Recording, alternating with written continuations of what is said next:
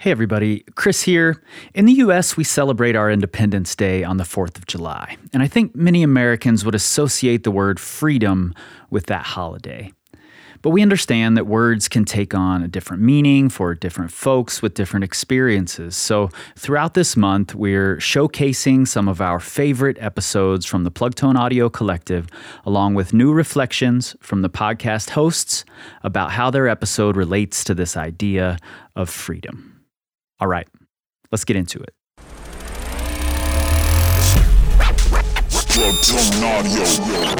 I'm so happy that we were able to make this work and that I'm able to talk to you about this episode because, number one, you can hear in your voice in the beginning of this episode how excited you are to talk to John. And he's this amazing human being. So I really wanted to get your perspectives before we launch into this thing. You know, I've listened to the episode 3 times now. Every time I come away with some new perspective on something, either from you or from John. But I would love to start here by having you introduce yourself to the audience and tell everybody about your healing nature. Oh, thanks. Thanks, Chris, so much for having me on. And my name is Brenda Bessa, and I'm the host and creator of the Your Healing Nature podcast. And it's really about the way that Black, Indigenous people of color are reclaiming the outdoors to heal individual and collective trauma. So, yeah, it was all inspired by my own journey in healing through hiking. One of the things I really love about your show is this curiosity that comes through in all of the interviews. And maybe most of all, what I get from every episode, and especially from this one that we're going to play today, is how much you admire the people that you're talking to. And because I can hear that right off the bat, once the interview begins, I almost feel like I admire this person and I can't wait to hear what this person has to say. I think that's such a cool way to come into an interview, especially when it's someone you don't know anything about.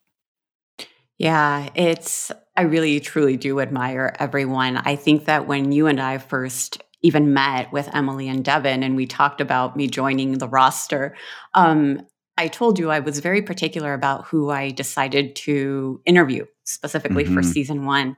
And I think I had a very fixed, vision of like what I thought the podcast and the process would be like and the journey. And it was not at all what I thought it would be like. And so I think that opening myself up to those moments, those like very special moments, you know, when you're outdoors and you're just meeting people and connecting and learning their stories, is at play in this interview with John, because that's precisely how it came about. I was hiking. I was attempting Mount Whitney, and then just had this moment where I was like, I'm not going to summit by 6 a.m. And I really had this calling, like a very strong urge. And I know that might seem really like, weird to people, but I just operate by gut feeling and just kind of follow my heart everywhere I go. And so I had been there the week prior at Manzanar National Historic Site. And then the second week, I felt very called to be there. And so I just went, and that's how I met John. I was just kind of lost looking for the Japanese gardens, and he was there filming for France 24, a news station. And they were doing a piece on Japanese internment. And I didn't know that at the time, but he kind of was guiding me around and said to me, I grew up on Barrack 23. And I was like, what? Wow. He said, Wow. Yeah, I grew up here from ages 3 to 6. And just to think of someone experiencing their formative years incarcerated, right? Because that's essentially what it is. This period of history, we can call it what it is. It is one of the biggest American human rights, violations. And, and he was a child and didn't know any better. And so I want to thank you for really kind of spotlighting this episode as, under that theme of freedom for this month of July, because I think it's so fitting. Yeah, absolutely. At first I have to give you kudos, number one, because I understand exactly what you're saying about you want the show to be this thing and you have this process and it's all going to be so efficient. And then, the best plans fall completely apart.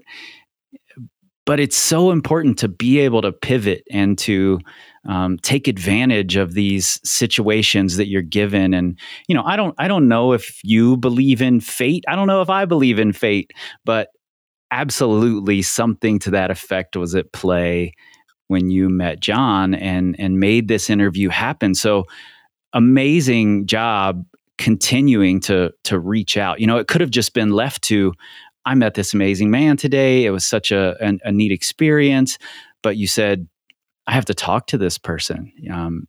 That takes a lot, and kudos. Oh, thank you so much. Yeah, it was really amazing because after he pointed me in the right direction, I asked for his business card and he was like, "This is my last business card." And I still keep it on my bookcase because it is his last business card. Yeah.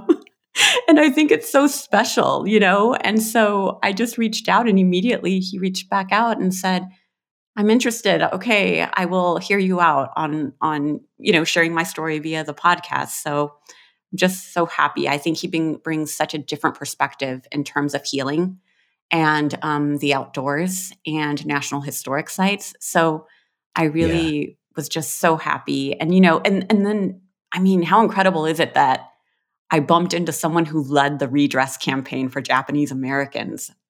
I know. Amazing. Amazing. So, just to let everybody know, today we'll be listening to your interview with John Tateishi, who is a former national executive director of the Japanese American Citizens League, author of the book Redress, the Inside Story of the Successful Campaign for Japanese American Reparations. And I feel like those titles just don't do him justice at all. So, really quick, can you just give me your view of John as a person? Ah, he's one of my absolute favorite people in this world. So that's such a hard question. I Mm, think he's just this I think he's a national treasure. Like that's what literally mm, I think of him.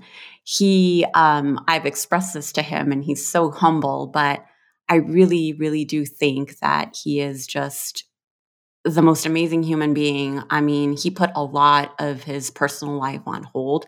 His wife is a saint. While he was in DC lobbying for the redress campaign to happen, for reparations to happen, he put so much of his family just kind of on the back burner, and he admits it. And I think that that is just such a selfless act, especially because he was so committed to having this healing moment for his community, right? For the mm. Nisei generation, especially, to share their stories and to, kind of let go of that shame via the testimony that was shared in front of cameras. Yeah, amazing. To be honest, I knew very little about this history, at least the complete history, um, before listening to this episode. And listening to it connected some dots for me that honestly make me want to learn more about it. Here in Wyoming, there's an internment camp called Heart Mountain Mhm. that I had heard about and had never visited. I hadn't made much effort to learn about it, and now I've looked at where it's on a map, and is that somewhere I'm going? Can I plan a trip there? I would love to learn more about this history. Do you remember when you first heard about Manzanar or the Yeah. redress campaign? Well, not the redress campaign, but I remember in undergraduate, I read a graphic novel about Manzanar. And Mm, I really, at that point, I was a history major, but was really very much into ethnic studies. But Manzanar wasn't necessarily something that I really gravitated towards learning more about. And it wasn't necessarily up until last October that I really had this just strong urge and calling to visit Manzanar National Historic Site. I had initially been scheduled to go on a trip a few years ago to this National Historic Site, actually, and missed it. And so I thought, oh, well, why not? I've been doing all of this hiking in Lone Pine and Whitney Portal. So, it's just so crazy to me that we recreate in these spaces, and 9 miles away, there's this just amazing gem, right, in the Manzanar National Historic Site that we Yeah. just kind of drive past, or maybe we stop by, we park, we go inside, and we read the exhibition panels, but we never really get time or make the time to really engage with the natural world outside, right? To really think about the way that these Japanese gardens that were established inside were really acts of resistance. Right. Or even to think about, they have a baseball field that they created, they have a basketball court, to really think and engage about the way that the outdoors or the outside was experienced by people who were incarcerated. Yeah. Um, it's interesting you mentioned the gardens. The way that I heard about Manzanar for the first time was through hip hop, actually. That Mhm. I host a podcast called Hip Hop Taught Me Everything. And this is a really good example of that. And it's interesting you mentioned the gardens because in this song, they talk a little about gardens, and that the character in this song had a vegetable garden and he would give vegetables to the guards. And I wanted to play a clip of this song really quick. It's a song called Kenji from the group Fort Minor. And when the kids asked Mom, where are we going? Nobody even knew what to say to them. Ken didn't want to lie. He said the U.S. is looking for spies, so we have to live in a place called Manzanar, where a lot of Japanese people are. Stop it, don't look at the gunmen. You don't want to get the soldiers wondering. I love that different cultures can come together to teach you about this really important part of our history that, like you said, you're driving right past these places. And I think our history has done the same thing, just sort of passed by this and not told us much about it. So Yeah. between Fort Minor and your podcast, now I have this interest to learn more. Yeah, and it's really interesting how you're talking about like other cultures also bringing in and teaching us, right, about something that we don't know and kind of filling the gaps. But I think it's really interesting for whoever really wants to kind of read more about John's story and pick up the book. It's really interesting the way that the Jewish community and also like the Latino community came together to really kind of help propel the strategy for the redress campaign for Japanese Americans. Mm, So I think it's really interesting the way that we think about hip hop, like expressing all of these stories and kind of, fusing hip hop with all of these other elements of Japanese American culture that people might not see Japanese culture as very resistant, right? Because of just their cultural values. right. But, I think that John is a perfect example of what a rebel he was. Yeah. He was willing to raise hell, and and he did, and look what happened. It's just so amazing because we don't think of the Japanese American community as being activists in many Mm. ways, I think. But it's really, really interesting to hear it in the form of hip hop. So you'll have to share that song with me. Yeah, I'll have a link in the show notes here just for folks who want to hear it as well. But you mentioned in this episode that the full conversation, what we're hearing here, is a very abridged version, and the full conversation was 3.5 hours long and is housed somewhere that people can go and listen. Can you tell us more about that? Yeah, so I will hope to have the final version into the Manzanar National Historic Site by the end of this month. So I'm still Great. doing editing, but in March, the Manzanar Curatorial Division Committee did meet and listened to the podcast version and accepted it into the museum collection. So Wow. I couldn't think of a better way after ending that interview and knowing that I had to chop it down to an hour and 20 minutes, just make it more palatable. I realized like I was just so sad with knowing that Mm, I had this story recorded and that no one would hear it. hear all the other parts of it. And so I reached out to the Manzanar National Historic Site, to Sarah Bone, who's the lead of the archives over there. And she said, yeah, like, let me send you the, I think they called it the deed of gift form to donate. Mm. And then the committee will consider it. And so they've approved, John has signed off, and it's just a matter of now turning in the polished version, and it'll be out there. We're relinquishing prioritized rights to it, so it'll become property of the public. And Wow. I think that given Plugtone Audio's mission, right, to tell these stories that aren't told in the outdoors, as well as giving back to community, I couldn't think of a better way to do this than to just have it be, public property. Wow. Congratulations I think that's an honor for you and for John, and thank you for putting this story out there, in a space that, I mean, it might be a surprising story for some folks who are, they want to hear a podcast about hiking or, climbing Mount Whitney or something. And then they get this really powerful story. So thank you so much for doing that. Before we jump into this thing, because we're kind of playing off of this theme of freedom this month, I wanted to play a shortened version, an edited version of a clip from your interview that really stunned me. And I've told multiple people about this section of the podcast and that they should go listen. And I'd love to hear your reaction to it and how you feel that this clip in particular relates to the idea of freedom, maybe as it's seen today. And Highway 395 at the time was this lonely highway that every now and then a car would go by, going off to nowhere. But in my mind, that car is going to America. We're at Manzanar. America is out there. And in fact, one day I was with one of my brothers and I said, I want to go there. I want to go to America someday and see what it's like. Yeah. So I think that when I talk to John, a lot of this, it hits me like right at the center when I heard that right now, because it's about this memory of freedom, right?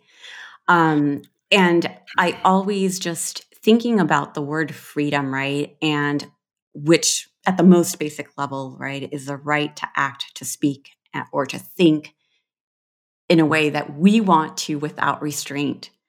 And to know that he was, 3 to 6 years old living there and acknowledging that there were certain things he couldn't do. Yeah. And that he was separated by that barbed wire and just saw people, white families, vacationing, enjoying the outdoors, driving by the camp, quote unquote camp, right? I oftentimes think about the way that word was introduced to him as a child. So drastically different to what camp might have been for that white child in that Volkswagen, right? Driving past Manzanar. And I think of it also, in the greater context of what historically oppressed peoples throughout human history, right? How they have experienced freedom and how that has shifted from century to century. What does that mean? And who gets to partake of that freedom? And I think that just because I'm a historian by nature, I kind of think about it like, wow, like there's all of these oppressed groups of people, right, throughout history that in the 18th century were toppling slaveholders and autocratic kings. And then in the 19th century and 20th century, we see civil rights activists and labor organizers and feminists who, although maybe have been at odds with each other at times, all had the same ambition of really uplifting and centering the voice of the people and centering it as, being central to government and to really listening and holding government accountable. And with John, I think from a very early age, he understood that because of the way that he looked, that he didn't have certain freedoms. And that he was, later in life understood that he was incarcerated because of the way he looked. That his parents, those who were of the Nisei generation were thought of as being potentially spies for Japan. And, going back to that song that we just heard that you played for us, the espionage portion of it, right? Because that's literally why they were incarcerated as well. And so to really, to hear throughout the entire interview, that memory of freedom that he had and how he's constantly kind of fighting with it, right? And the way that childhood experience just kind of set in motion, like his entire trajectory in politics. And really leading the redress campaign was just so profound for me, because I think that it comes from that one snapshot of that car just driving by on Highway 395. Yeah, that was so powerful for me to hear that memory of his. And I'm not going to take up any more time. People want to hear John talk at this point. So, Brenda, thank you so much. I'm so glad you're a part of this and that we get to share this amazing interview with everybody. Let's jump into this with John Tateishi.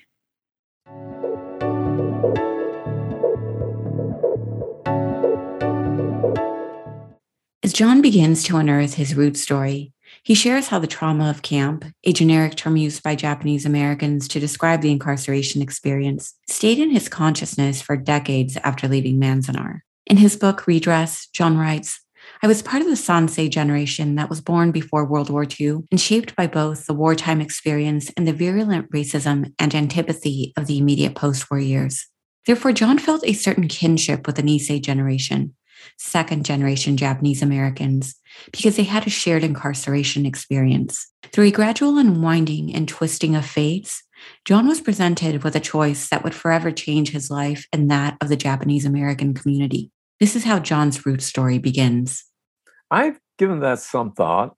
I don't know that everyone goes through an experience, an epiphany in their lives to find a new direction. I know that the things that really kind of guided me always were the camp experience, what happened to us during the war, and later in life as I tried to resolve the issue of what that meant. Having been at Manzanar as a prisoner, and all that implied for me as a child and for us as Americans, really plagued me.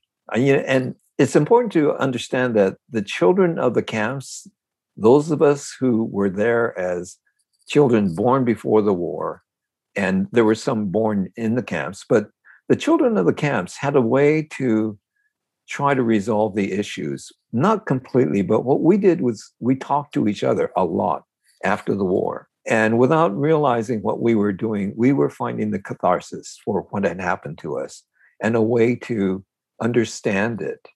And, a lot of that came in storytelling. Boasting about, things like some kid would talk about some event that happened at their camp, and others would say, "Oh, you think that was bad, at our camp?" And things like riots. We had no understanding of what that really meant and how it traumatized all of us, because it was so frightening. Having soldiers coming through the camps and the jeeps, the trucks, and the men running, and all the shouting, all the confusion. And so things like that we didn't understand, and our parents would not tell us what that was about. And so for us as children, we had to find a way to resolve this, because we knew we couldn't talk to our parents. So we talked to each other. And that resolved some of the issues for me, but it stayed in my consciousness for a long time, years, decades. And it wasn't until I got involved with the redress campaign with the JACL that I started to understand some of what that was all about, how it had been a part of my life without my understanding it. But the one decision I made that changed my life completely was during the redress campaign. I was teaching at City College San Francisco, as you pointed out. And there was a point at which I had to make a decision. Either continue teaching and leave the campaign because it had become overwhelming. It had succeeded faster and farther than anyone expected. Certainly farther than I thought we would have gotten by that point in 2 years.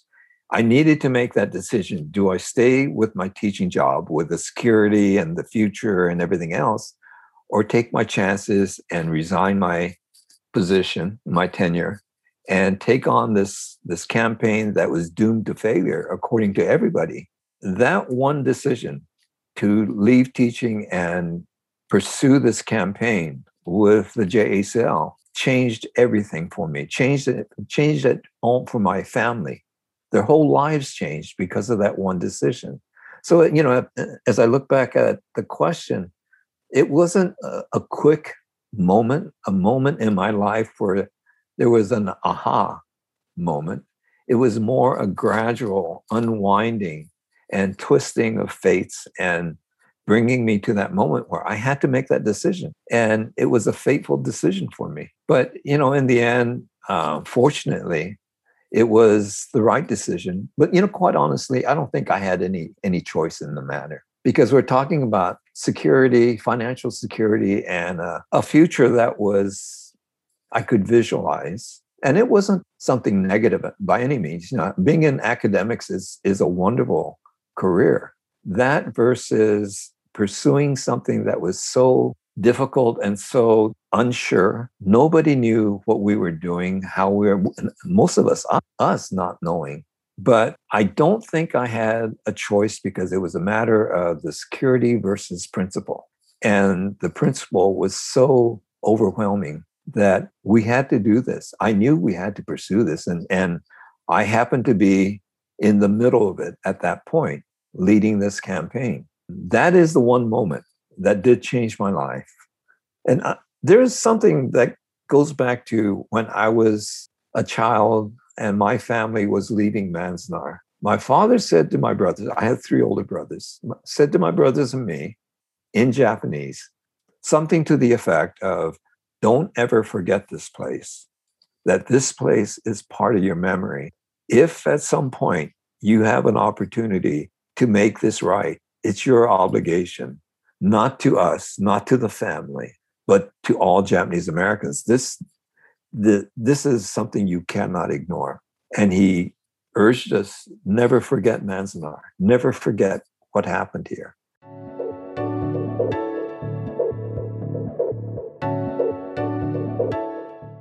John never forgot his father's words. The Eastern Sierras became a space and place where, during his formative childhood years, he attempted to make sense of the complexities of his Japanese American identity. For John, Manzanar's barbed wire perimeter fence became a symbol between America and the exclusion of Japanese Americans. As he learned about the Pledge of Allegiance and the ideals of democracy at makeshift schools, he understood that America was somewhere outside of camp. From John's perspective, America was a land where white people held authority and could travel freely without fear or repercussions for being themselves. John continues as he describes the confusion and contradictions he experienced. Ultimately, these experiences laid the foundation for his future activism and involvement with the Redress campaign. Our block 23, was at the back end of the camp, and we faced Mount Whitney and the Sierras. The front of the camp was a long ways away, 1 square mile. So it was almost a mile to walk to the front of the camp. The schoolrooms were in the front. So I was familiar with what was towards the front of the camp. But what struck me always, as I started having this consciousness of who we were versus whoever they were, that they were always white.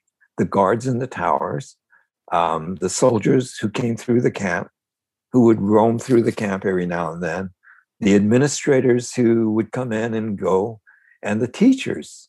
The teachers are all volunteers. They were from the American Friends, Quakers, who sent teachers all over the country to these different camps to volunteer. The teachers would come, and at the end of the day, school day, they would leave. But none of us ever did. We could not leave, and we knew it. And there were times when I would leave my barracks and go up to the front of the camp, walk to the front, and just stand there. In some ways, I think I was trying to figure out why we were there, because I would spend hours at that fence, just standing there looking out. And Highway 395 at the time was this lonely highway. It wasn't the divided highway it is today, paved and all that. It was this lonely highway, 2-lane highway that every now and then a car would go by. And the sound of this car coming down the highway, passing and going off into the distance really was to me, such a lonesome sound going off to nowhere. But in my mind, that car is going to America because that was out there. That wasn't in here. And I noticed at one point, everybody in those cars is white. It's, you never see a Japanese person in there, certainly. So for me, the barbed wire became a symbol of the separation between America and who we were. Because I was already in school. And so we would do the Pledge of Allegiance. We would hear these wonderful stories about America. And I kept thinking, but that's not where we are. We're at Manzanar. America is out there. And in fact, one day I was with one of my brothers and I said, I want to go there. I want to go to America someday and see what it's like. But I really felt this desire, almost a need to go in one of those cars, to be in one of those cars and go down that lonely highway to wherever it went, because wherever it was going to America, somewhere I could never get to. And yet we were told in school, no, this is America, that you have all these opportunities, that we're fighting for freedom and we're a democracy. All of the things that children learn about living in America, how wonderful it is. But, I realized at some early point in my life, it's wonderful if you're not like me, if you don't look like me, because if you're Japanese, you're here with me. And, I knew about other camps, but this was my world. And so for me, it was very a kind of existential recognition of my life is right there with this highway that separates me from what I'm told I am, but I'm not. I was somebody other than the person the teacher talked about. I was somebody who, by the fact that I looked the way I did, was stuck behind this barbed wire fence. And I've thought about that. 4-year-old kid, 5-year-old kid, to understand racism, even in fairly simplistic terms, is a pretty incredulous thing to think about, that kids that young don't usually understand these things. And it's not that I was brilliant or anything. It's just that very fundamentally, knowing that everyone who came and went was white, and everyone who was stuck inside was someone who looked like me. And I understood that as for what it was, maybe not with the term of racism, but boy, it was certainly a reality I understood. And I understood it was dangerous to go out there. And I was very fearful of America, because to me, it represented my destruction if I were to go out there. And so while I longed to see America someday, it was with a sense of fear that I would go down there, thinking I would never come back, because the Nisei men who left, and I didn't know they were going off to war. Most of them never came back. And I would know that they were dead by the star in the windows of the barracks of the families. So to me, the idea of America was this abstraction, but something very alluring, but also very dangerous. And I don't know, I don't remember what I felt when we left Manzanar of going to that place, other than very confused about what was happening.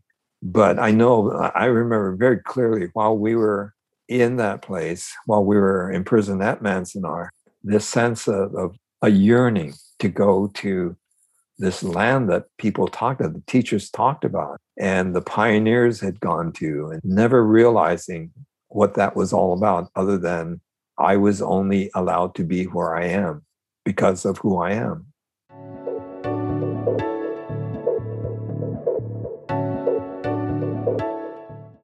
Japan's attack on Pearl Harbor sent shockwaves across the United States.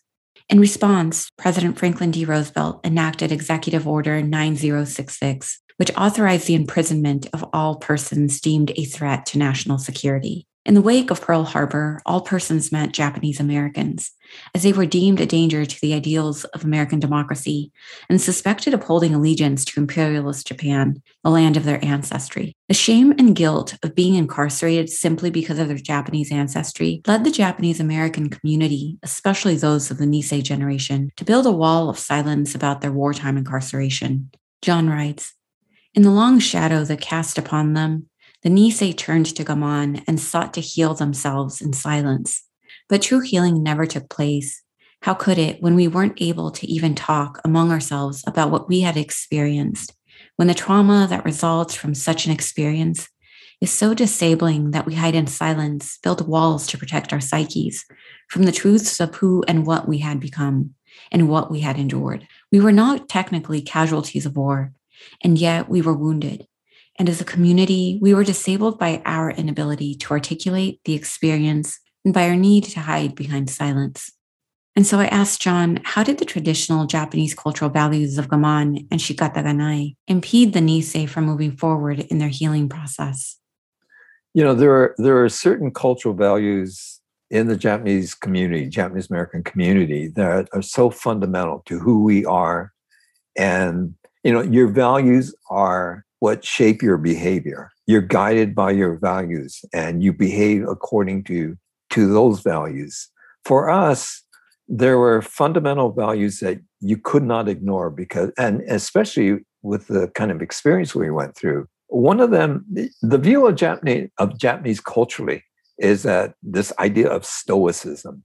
And it's true, there is a kind of stoicism to being Japanese culturally, because we have this word gaman, which means basically suck it up, just hold it within, because the concept of gaman is don't show your emotions, don't show your discomfort, your pain, whatever is happening to you, because you offend other people.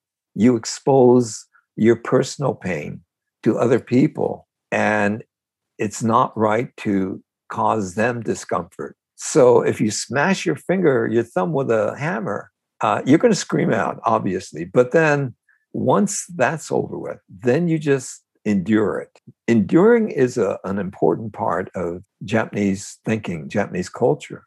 So gaman becomes a fundamental thing that as a child, you grow up learning that something would happen and your mother would be sympathetic and you'd be crying and your father would say, gaman, you don't need to do this. You should be stronger, be strong within. And it comes down to understanding intuitively your center, holding your center together and being able to keep that sense of yourself to yourself and don't obligate other people to share whatever it is you're feeling or experiencing. So that was one part of it. And we learned that certainly as children, the gaman. And our parents' generation, the Nisei generation lived by that value. But there is this other part, this word shikata ganai, which essentially says, very loosely translated, you can't do anything about it, whatever it is. You can't do anything about what's happened. So don't dwell on it. You can't change it. It's already happened. And best you live in the moment and look to the future. It's very Zen in its concept. It's a very philosophical concept. It's fundamental to being Japanese. And so as kids, we learn gaman because there were a lot of difficult things that happened in our lives. And we learned shikata ganai, that there's no sense in complaining. Stop whining. You can't change what's happened. And we know you don't like being here. It's too hot. It's too cold. The snow is bitter. The heat is killing. But shikata ganai, we can't do anything about it. So learn to cope with it and learn to deal with it. It's a very Zen concept that I've always felt helped us get through the whole experience of the incarceration, being forced from our homes, never getting a hearing, never having trials, just suddenly uprooted and put into these prisons, just bewildered by the whole thing and not understanding why this was happening to us until we realized it's because we're Japanese. This is totally a race driven action by the government. It was a national policy.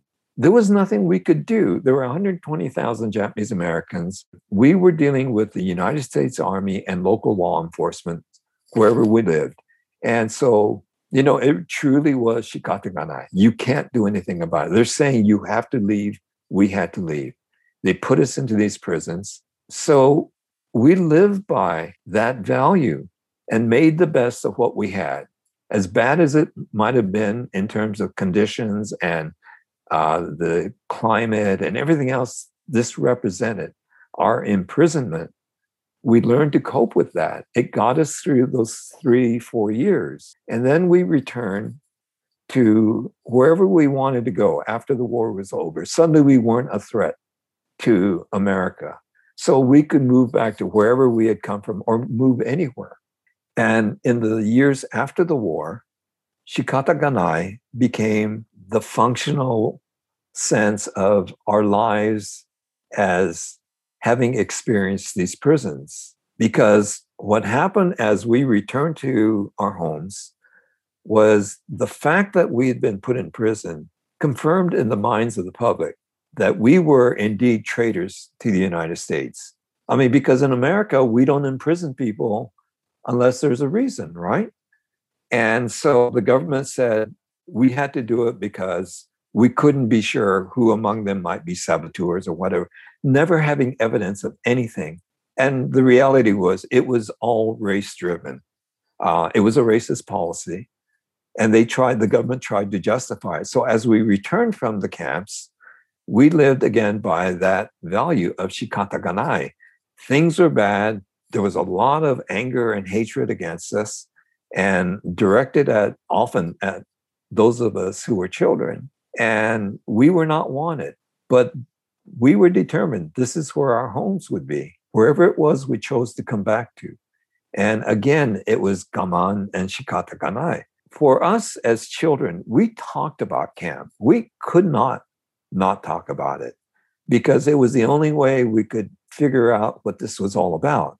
It's what gave meaning for us of that experience. The adults, on the other hand, with this sense of shame about having been labeled traitors, turned inward.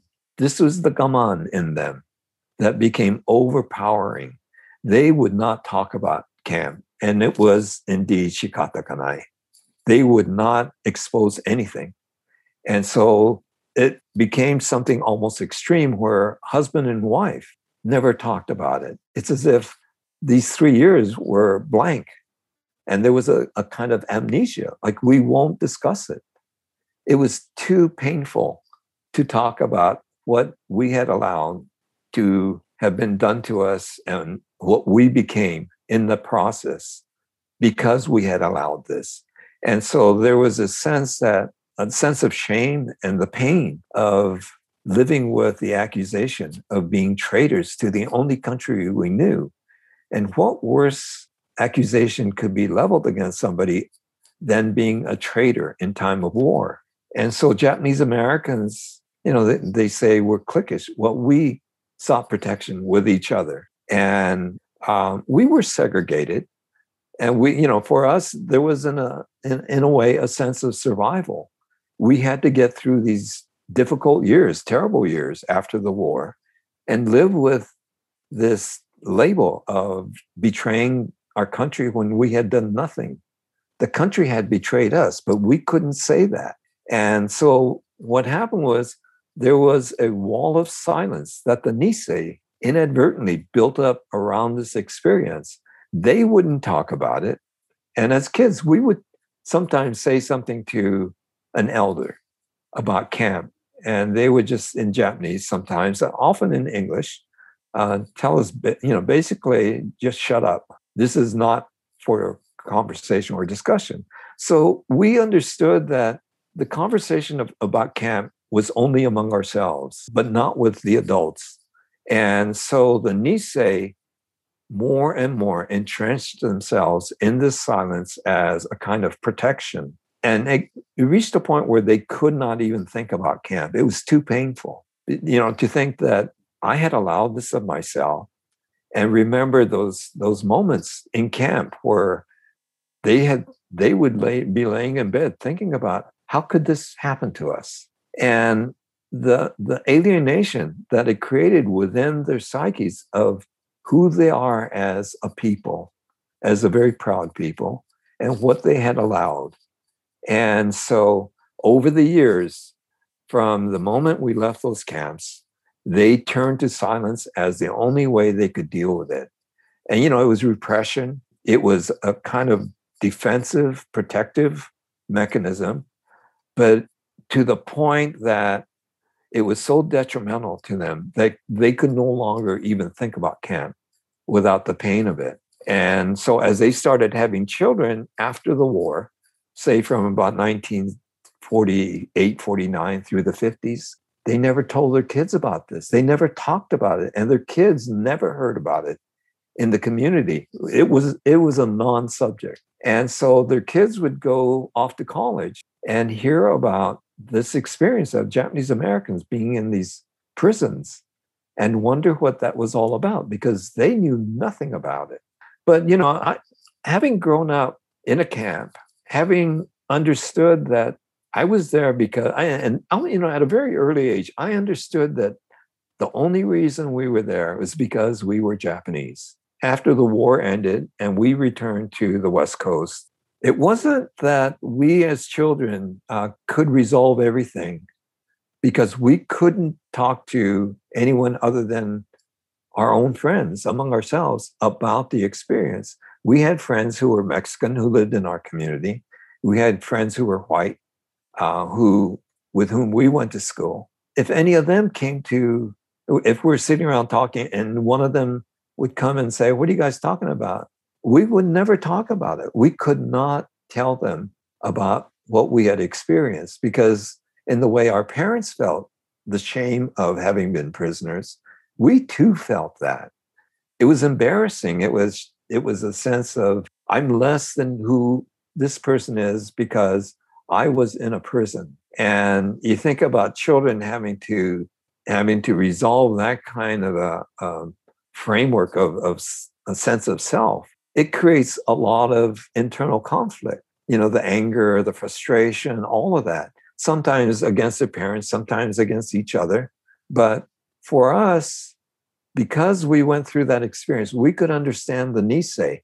We were very different as a part of the Sansei generation, having experienced the war years, than those who came later, who were very angry at us for not being more courageous, not standing up, not resisting, doing all the things by the 1960s people talked about. And there was no way we could have done that. So for someone like me, once I got involved with the redress campaign, I would sometimes face younger Japanese American audiences, college kids, who were just, you could sense the fury coming out of them and the kind of anger about, and a sense of shame about their parents. And I would try to explain to them what that was all about. And I felt that I could kind of bridge that separation, because I knew what it was on that other side, what it was like to be within barbed wire fences and have guard towers with soldiers looking down on you with rifles. That sense of fear, that sense of guilt, whatever it was. And I would try to explain to them that you're angry at the wrong people. Your parents did the only thing they could do, and that it's the government you need to start looking at. It was the government that did this to us. And it became a very complex issue within the Japanese American community. And it was really important that we find a way to resolve it. But the problem was that the Nisei would not and could not talk about their wartime experience, to the degree that some of them had, a large number of them, had actually served in the United States Army during the war, fought in Europe. Some went to the Pacific, and they served this country in uniform during the war. A lot of them lost their lives, and still they could not deal with it. They wouldn't talk about that. We had heroes living among us who we had no idea what they had done, what they had endured. There was a man I knew his son who said to me one day, my dad won the Medal of Honor. He was given the Medal of Honor for the war. He said, hell, I didn't even know he was in the Army. I didn't know he was in a camp. And when this kid told me this, it just really hit me, just how deeply that silence had to have gone in his parents' mind. Because here was a man, and I went to a ceremony at the White House where all these, there were 20 Japanese American soldiers whose Distinguished Service Cross medals were upgraded to medals of honor. And I saw this man up there, and I didn't know him well, but I knew him. And this little guy, he's 5 feet tall, maybe weighs 125 pounds, absolutely soaked. And the kinds of things he did during the war, and I think that little guy did that much. I mean, this guy was incredible. So his son, who was there, had very mixed emotions about this. Mainly, why didn't I ever know about this? My father is old and he's going to die soon. And for him, it was this sense that I've lost all these years of honoring him. And I pointed out, well, remember, there were about 10 years where you were angry at him. You need to make up for that 10 years. Forget the other parts of it. He chose the other part. But, this became a really difficult issue for us in the community. There were so many different parts of that redress campaign that had to be sorted and resolved, and the conflicts somehow brought together so that we can move forward. It was constantly trying to move this issue forward. But a lot of it had to do with who we were as a people, what our culture taught us, and how it got us through things, but how it also became an impediment to our being able to move more quickly or move more easily into the part of the campaigns that we needed to head towards.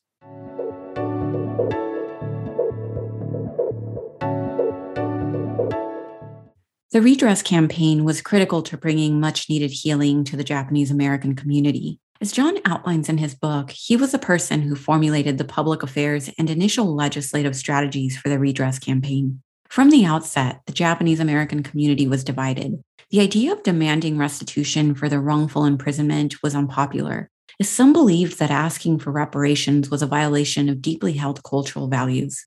Meanwhile, the Japanese Citizens League was torn between moving forward with a redress campaign that could potentially bring dishonor to the community, yet was fully aware that fighting this legislatively was the only way to impede the United States from doing this to any group of people in the future. As John continues, he lays out the differences between reparations and redress, how the Black civil rights movement influenced Japanese Americans, and how media became a critical component of the redress strategy. The definition of reparations is some kind of restitution, monetary compensation for something done that was deemed improper, wrong, immoral, whatever. And usually through the courts. This is common in the judicial system in this country. You sue people for money, for damage. And that is monetary restitution. That's reparations in a political term. You're trying to get money for a wrong committed. Redress has a much broader sense or a broader definition of rectifying the wrong, which could include reparations, but it's a way to undo the damage, or to try to undo the damage by finding ways to resolve the issues that are created by the wrong that was committed. So the idea of redress is to address the policy or the action or the attitudes that are created by it, and to reinform those things, to change them, to create lasting change. And so the discussion within the JACL started as reparations, because that's what the young street activists were talking about, Japanese Americans, that we need reparations for the wrong. And so it was introduced as a reparations issue, but talked about in a much broader sense of finding a solution or finding a way to resolve this issue so that it would never occur again to any group of people in the United States. And it was framed in constitutional language. You look at the Bill of Rights and all the articles of the Bill of Rights, all of them were ignored. And so all the protections afforded to Americans or anyone here legally, and even those who aren't here with papers, they are provided these guarantees of protection, due process, freedom of speech, all of these, which were ignored in our case.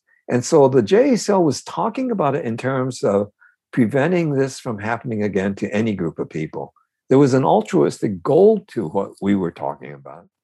One of the things that was, as I look back on this, that was fascinating is that we had no way to understand how this kind of an issue could evolve in the public mainstream. The civil rights movement gave us the sense that we needed to, if we were going to do anything, it would be only because we demanded it.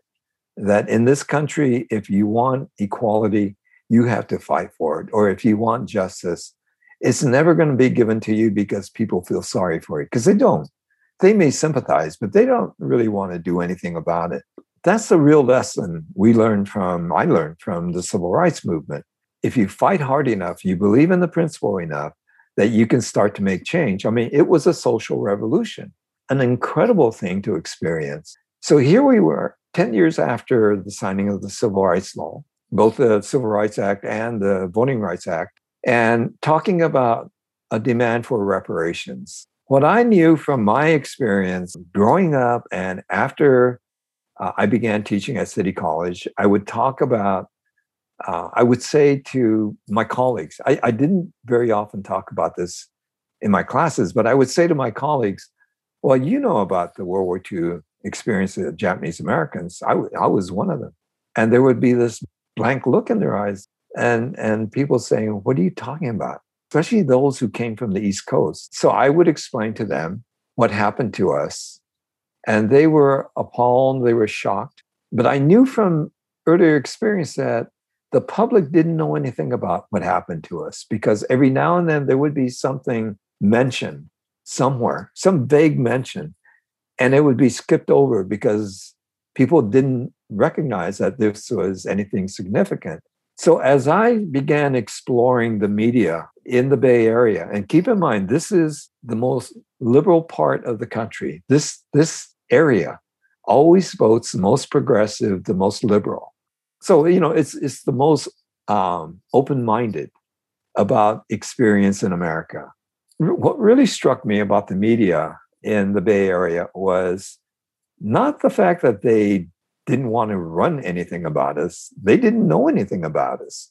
And the only thing the media ever ran were about the gang wars in Chinatown or about the US-Japan trade relations and the trade wars and how Japan was really being unfair, creating this anti-Japanese sentiment across the country.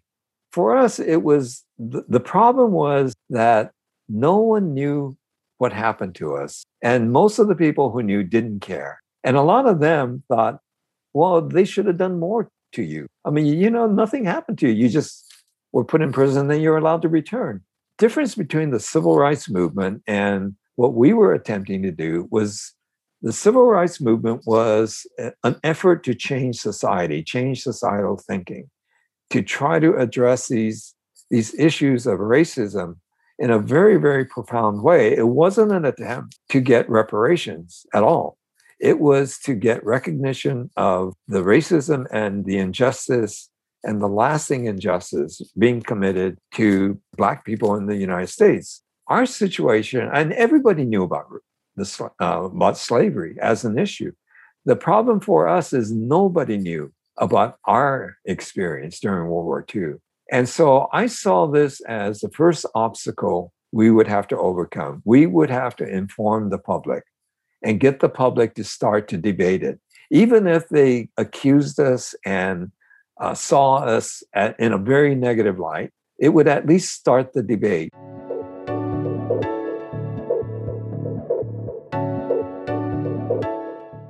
On behalf of the Japanese American Citizens League, John moved the debate forward by writing op-eds, press releases, and going on radio and television talk shows. For years, John relentlessly educated the American public about the injustices committed against Japanese Americans. Slowly but surely, the story of America's concentration camps went from being local news to national news. As we continue, I asked John, how did seeking redress through a federal commission investigation afford the Nisei and the larger Japanese American community the opportunity to start the healing process through public testimony? I would love to say that I had the foresight to understand that having the Nisei testify would serve a healing process. I didn't know that. I felt that they needed to talk. They needed to break the silence. I mean, I understood that as a sansei who went through the camp experience. As I got older, I found myself digesting the experience, the psychological impact of that on myself, and realized that there were a lot of unresolved issues for me. And I'm one of those people who had no fear or reservation even about talking about the war years and what happened and what we experienced. And I understood that the Nisei needed to have some of that catharsis, some of that release of guilt and the sense of their own shame. Having grown up in the shadow of the Nisei after the war, I understood that they would never, ever break that silence, that they would take this to their graves with them. At the same time, as I took over the national campaign for the JSL and started shaping what this would become, the mechanism that we would use was a federal commission that would hold hearings. And the only reason I agreed to, well, not the only, but the major reason I agreed to accept that strategy, which was suggested to us by Daniel Inoue, he recommended this commission idea. As he talked about the function of a commission, what we could accomplish with it, when he said, and you could hold public hearings in places like Los Angeles, San Francisco, Seattle, wherever Japanese Americans live, I just suddenly saw this as the avenue that we would need to pursue. Because not only would this commission give us an official government report outlining why it was an injustice, but it would also give recommendations, but it would hold those public hearings. To me, it was the one thing we needed more than anything else, but it was the one thing that would fail miserably without the Nisei speaking. So it was a really risky strategy. It was very controversial when we, the JSL, announced that this was our strategy. This was what we were going to pursue. We were accused of all kinds of things, but I was absolutely convinced this was the only way we would win this fight. And it was the only way the Nisei would find a voice, hopefully. And it was interesting because the initial reaction of a lot of the Nisei, both within the JSL, and keep in mind, we had been debating this in the JSL for years.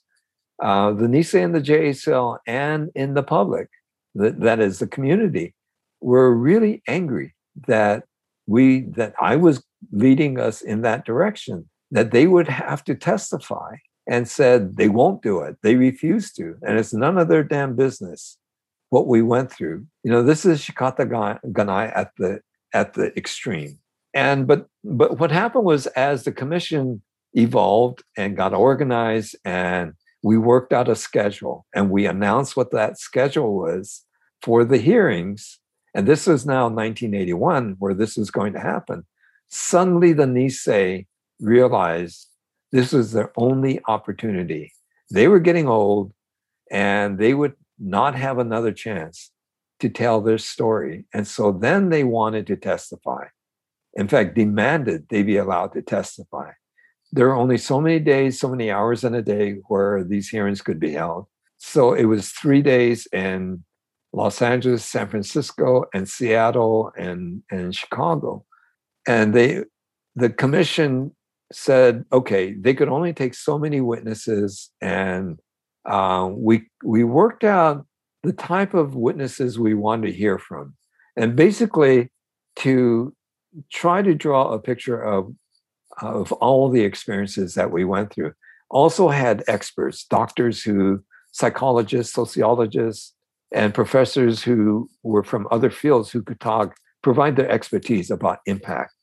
But it was mainly the personal stories that I thought would be the most important. And so the commission began its hearings in Los Angeles, and the Nisei were there to testify and tell their stories for the first time. The Nisei finally realized that this was important for them personally, to be able to tell their stories. And you have to keep in mind that this was before the 90s, when Truth and Reconciliation commissions were established in the aftermath of apartheid. None of that had ever happened before. And so I'd like to say that I understood, that truth-telling would be really important. I did understand that storytelling would be. My concern, as they agreed to testify and in fact demanded that they be allowed to testify, my concern was, how far would they go?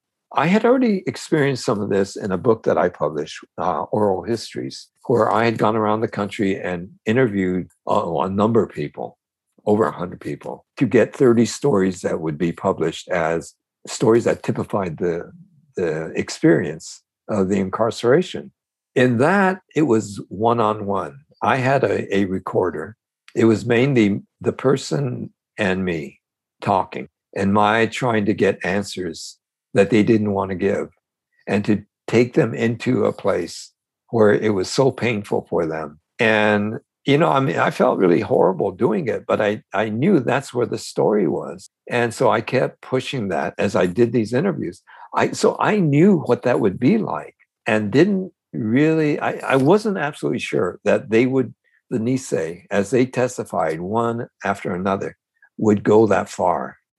So I attended all the hearings and listened to all the testimony, and was both horrified and gratified that the Nisei actually went to that dark place in their hearts. And there were, I would guess, there were 725 Nisei testimonies, many of them men.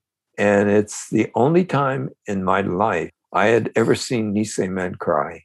This idea of stoicism, this idea of gaman, was so strong that they would endure so much and never show that emotion. But in the commission hearings, one after another got up there and talked about his own personal story, and invariably they would break down. They would start crying. It never occurred to me, because I just couldn't get away from the emotion of all of it, that this was the catharsis they had never been given, that they never found for themselves. But to me, it was more about the truth, that they were telling the stories about what that life was like from 1942, when we left the West Coast. They were telling stories that no one had ever heard before. Many of them, none of us had ever heard.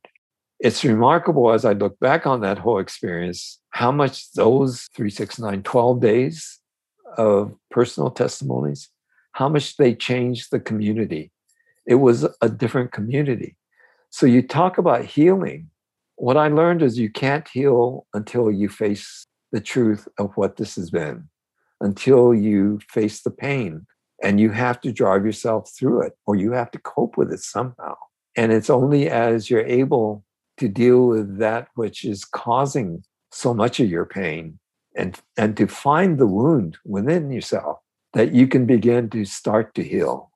It takes years sometimes. Sometimes I would see people who testified a week or two later who seemed like different people, who somehow stood taller, straighter, who had a cloud lifted from over their heads, who became, in some ways, different people because of this. They were the lifeblood of the redress campaign. It would not have worked without their voice. And I realized, as we were doing all of this, what kind of courage it took for them to break down that silence and to expose themselves. And I don't know, it was just, for me, it was a remarkable experience.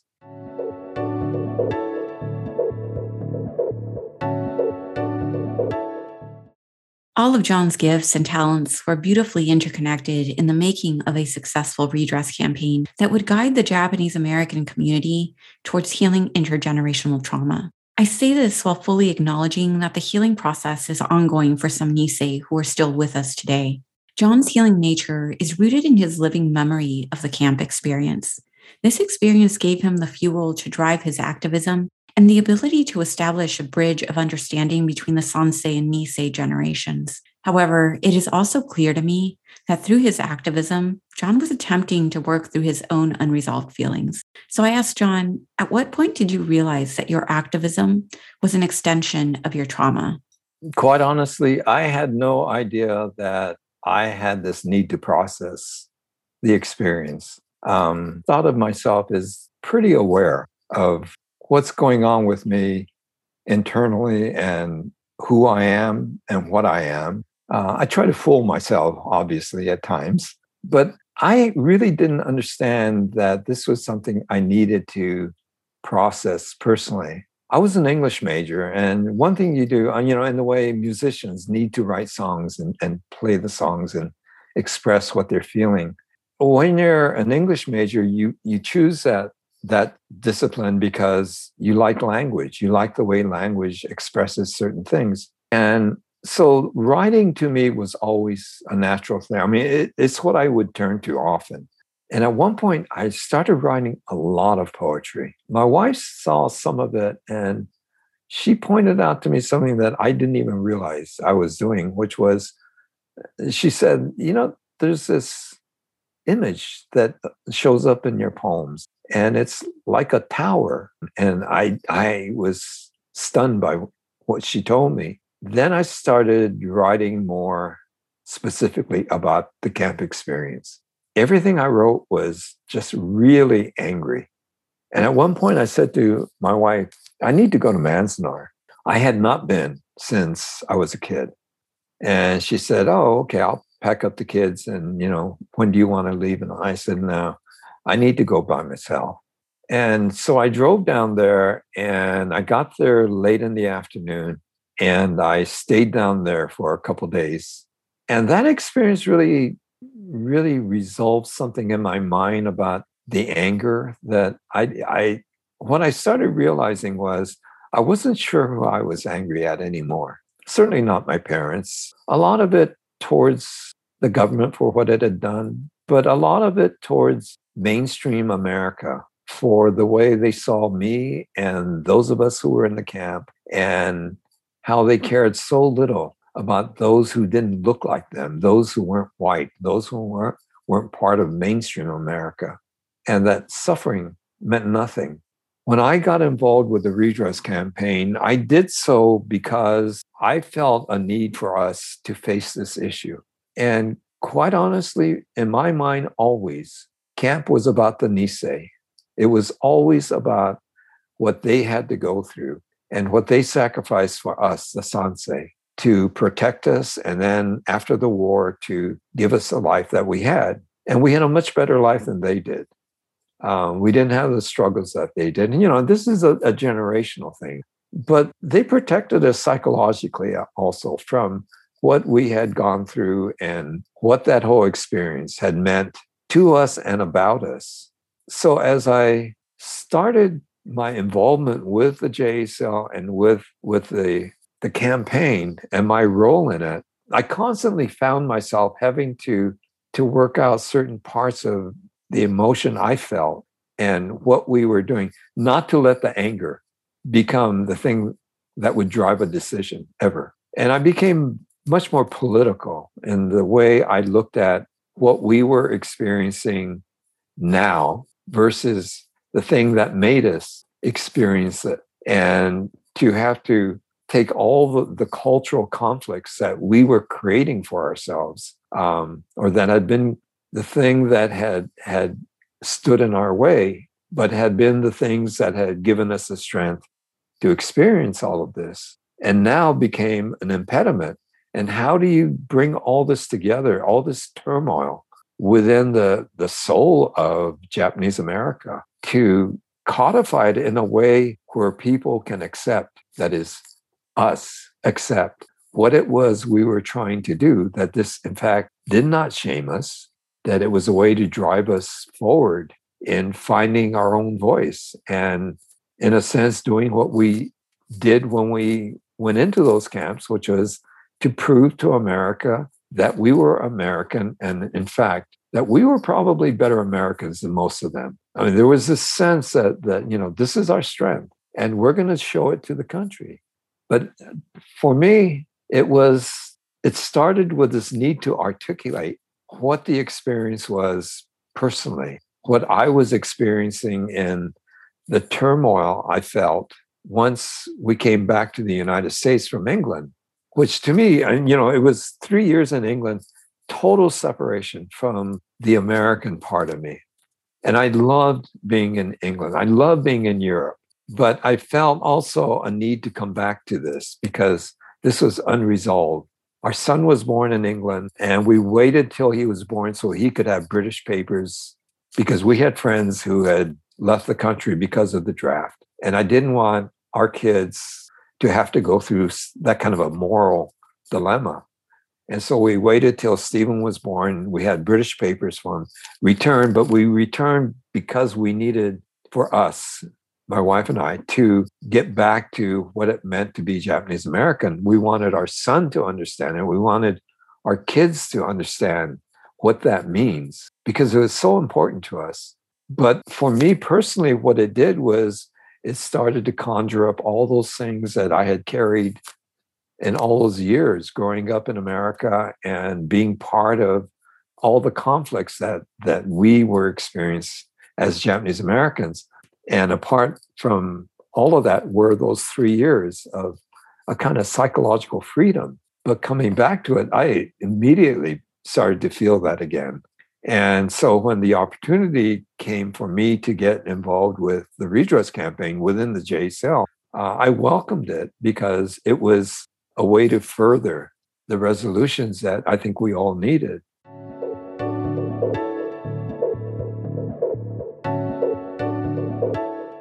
The redress campaign ended successfully when President Reagan signed into law H.R. 442, the Civil Liberties Act of 1988, which cited racial prejudice, wartime hysteria, and a lack of political leadership as causes for the incarceration of 120,000 Japanese Americans. At the beginning of the campaign, John was solely focused on reparations because he believed that words could only heal so much. He genuinely thought that words are cheap and apologies from politicians are meaningless. However, his perspective evolved over time. As we close out, John goes on to share his thoughts on the importance of apologies in the healing process of the Japanese American community. I, along with a lot of other people, felt that apologies are cheap.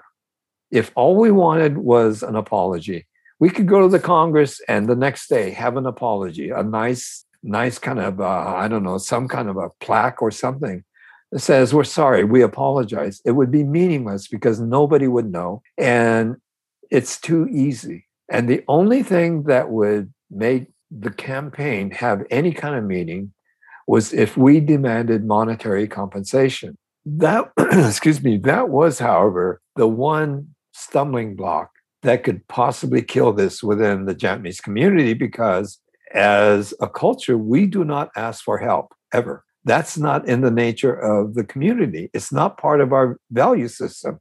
We struggle, we make our own lives. And so demanding money was such an American thing, but very foreign to us as a culture, as a subculture of America.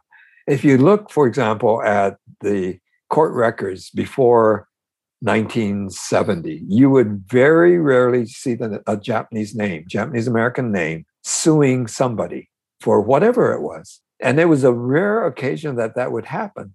We certainly would not ever sue each other. That's not done. That's not what we do. It is now, but it wasn't in those days.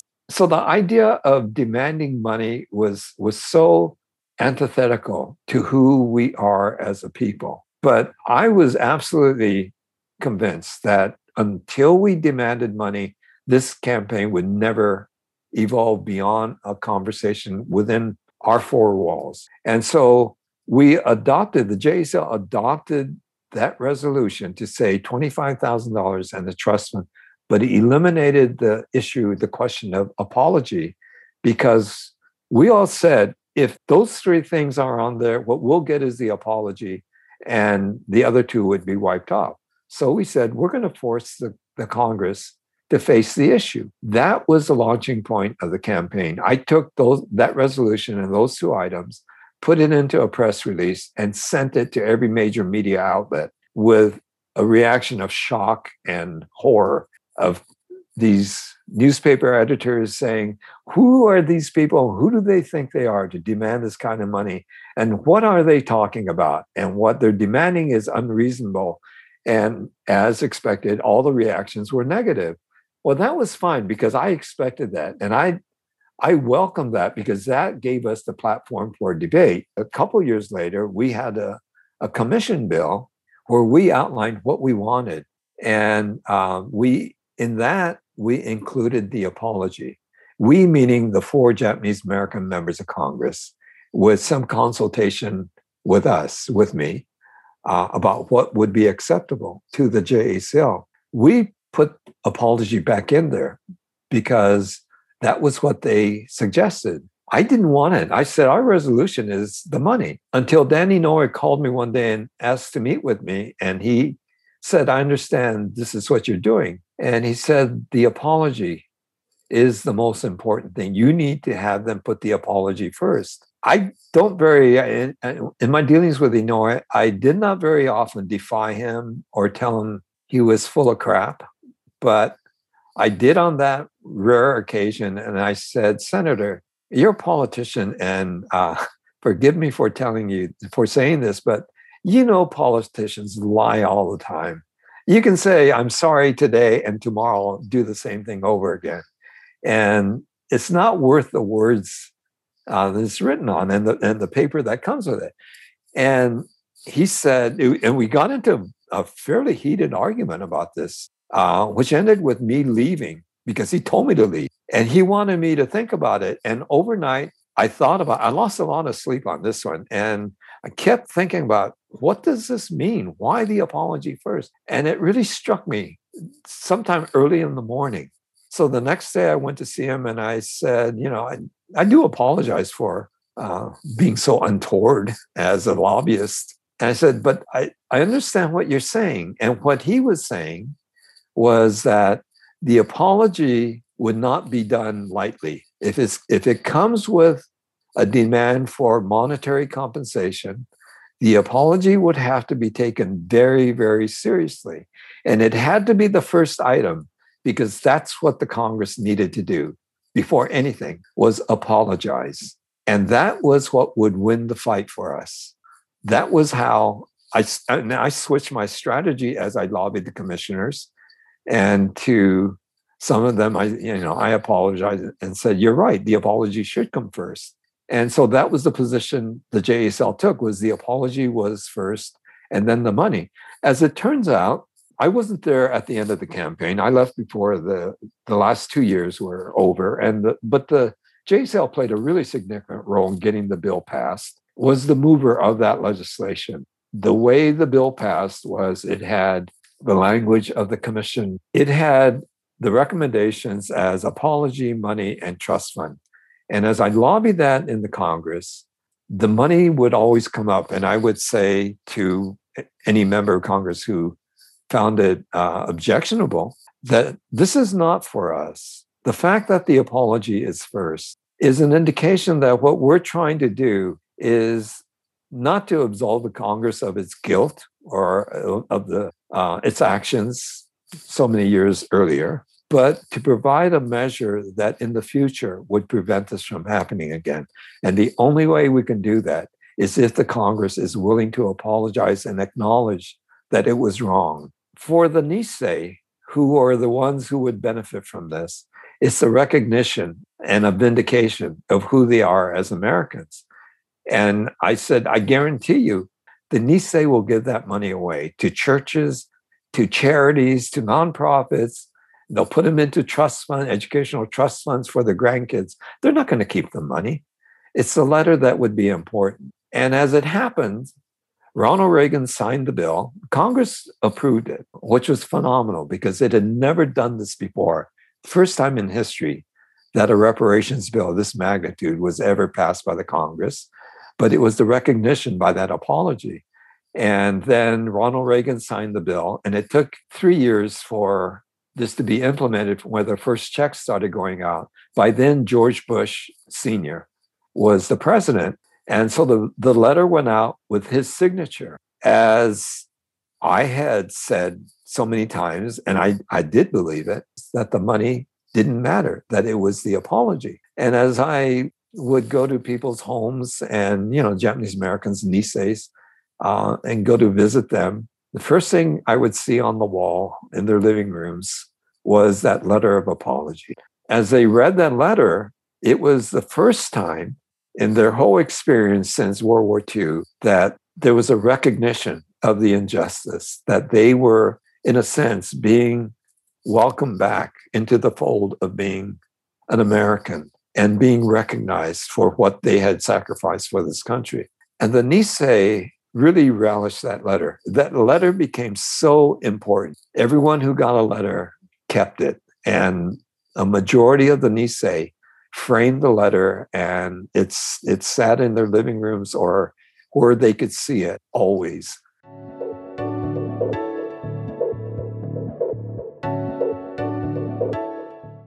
Before signing off, John leaves us with words of wisdom to help us on our journeys to learn, unlearn, and relearn how to center healing in our lives.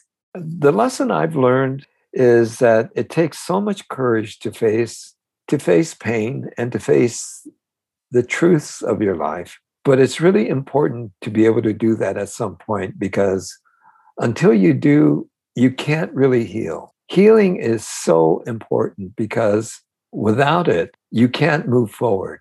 Whatever that pain is, or whatever that truth is that you're trying to avoid, and sometimes you avoid it of necessity. It's your survival to avoid it.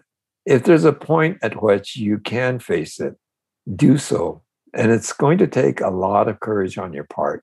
And if you can find some way to get the catharsis from what that's all about, you'll be happy. You'll be happier in the end. But it'll relieve certain parts of that which has dragged you along for so long. And, we're each of us so complex. If we didn't have brains, we wouldn't have to go through all this, but we do.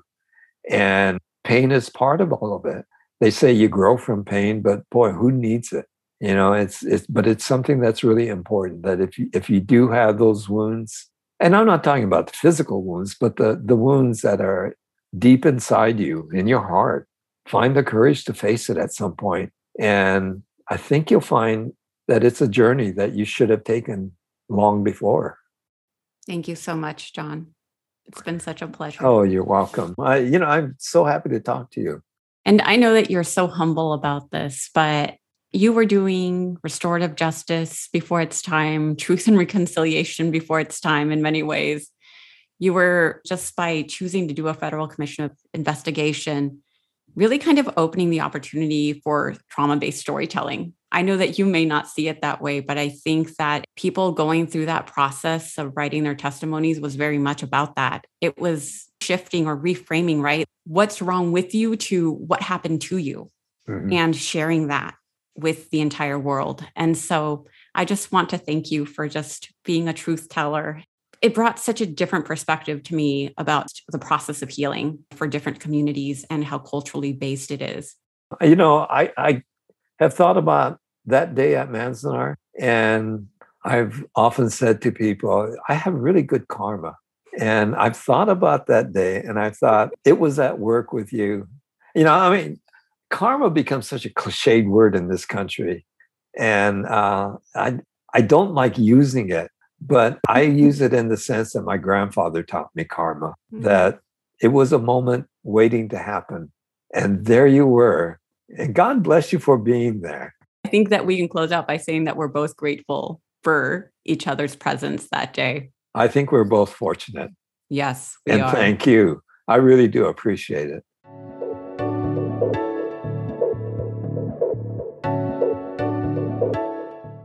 The story of the Japanese American community and the redress campaign reminds me of a quote by the curandera and national best-selling author Elena Avila, who once said that sometimes the longest journey we take is the 16 inches from our head to our heart.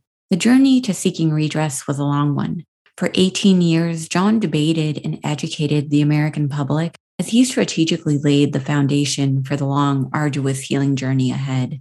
But for the Nisei, the road to breaking their silence was even longer. There was a span of 35 years from the closing of the last internment camp to the Federal Commission investigation hearings that took place in 1981.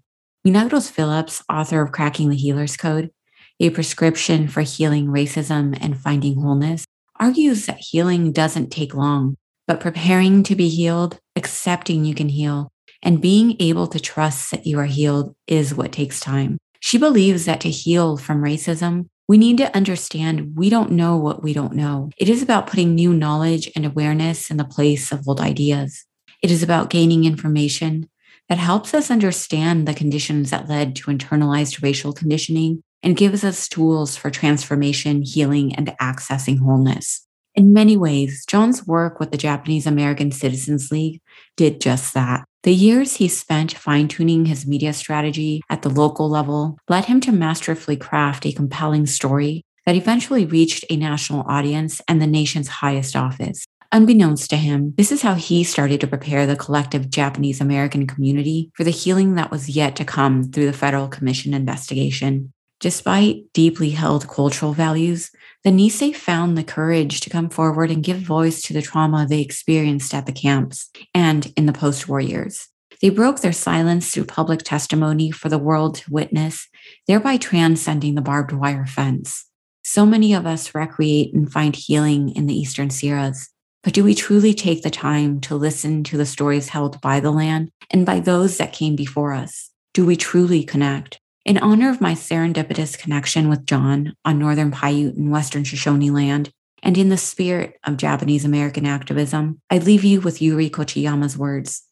Unless we know ourselves and our history, and other people in their history, there's really no way that we can really have a positive kind of interaction where there is real understanding. Thank you all so much for listening. Thank you so much for sticking with us through the entire episode. If you'd like to learn more about the Redress campaign, I highly recommend John Tateishi's book, Redress, the inside story of the successful campaign for Japanese American reparations. You can purchase it directly from Heyday Books. Link is in the show notes. In the coming months, my full-length podcast interview will be housed at the Manzanar National Historic Site Archives. If you'd like to learn more, John and I invite you to check it out. A big thank you to Rosemary Masters, Sarah Bone, and Patricia Briggs at the Manzanar National Historic Site for their assistance and guidance at various stages of this episode. In the show notes, you will also find John's website and resources to learn more about this important part of American history.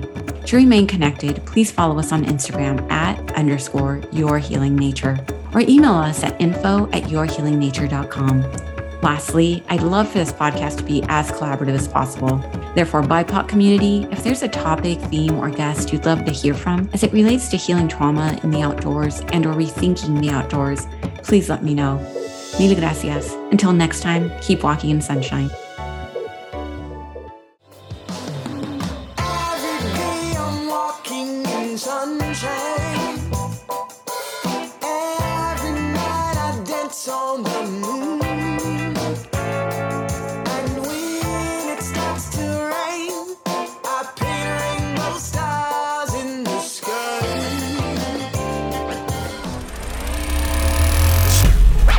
Structural audio.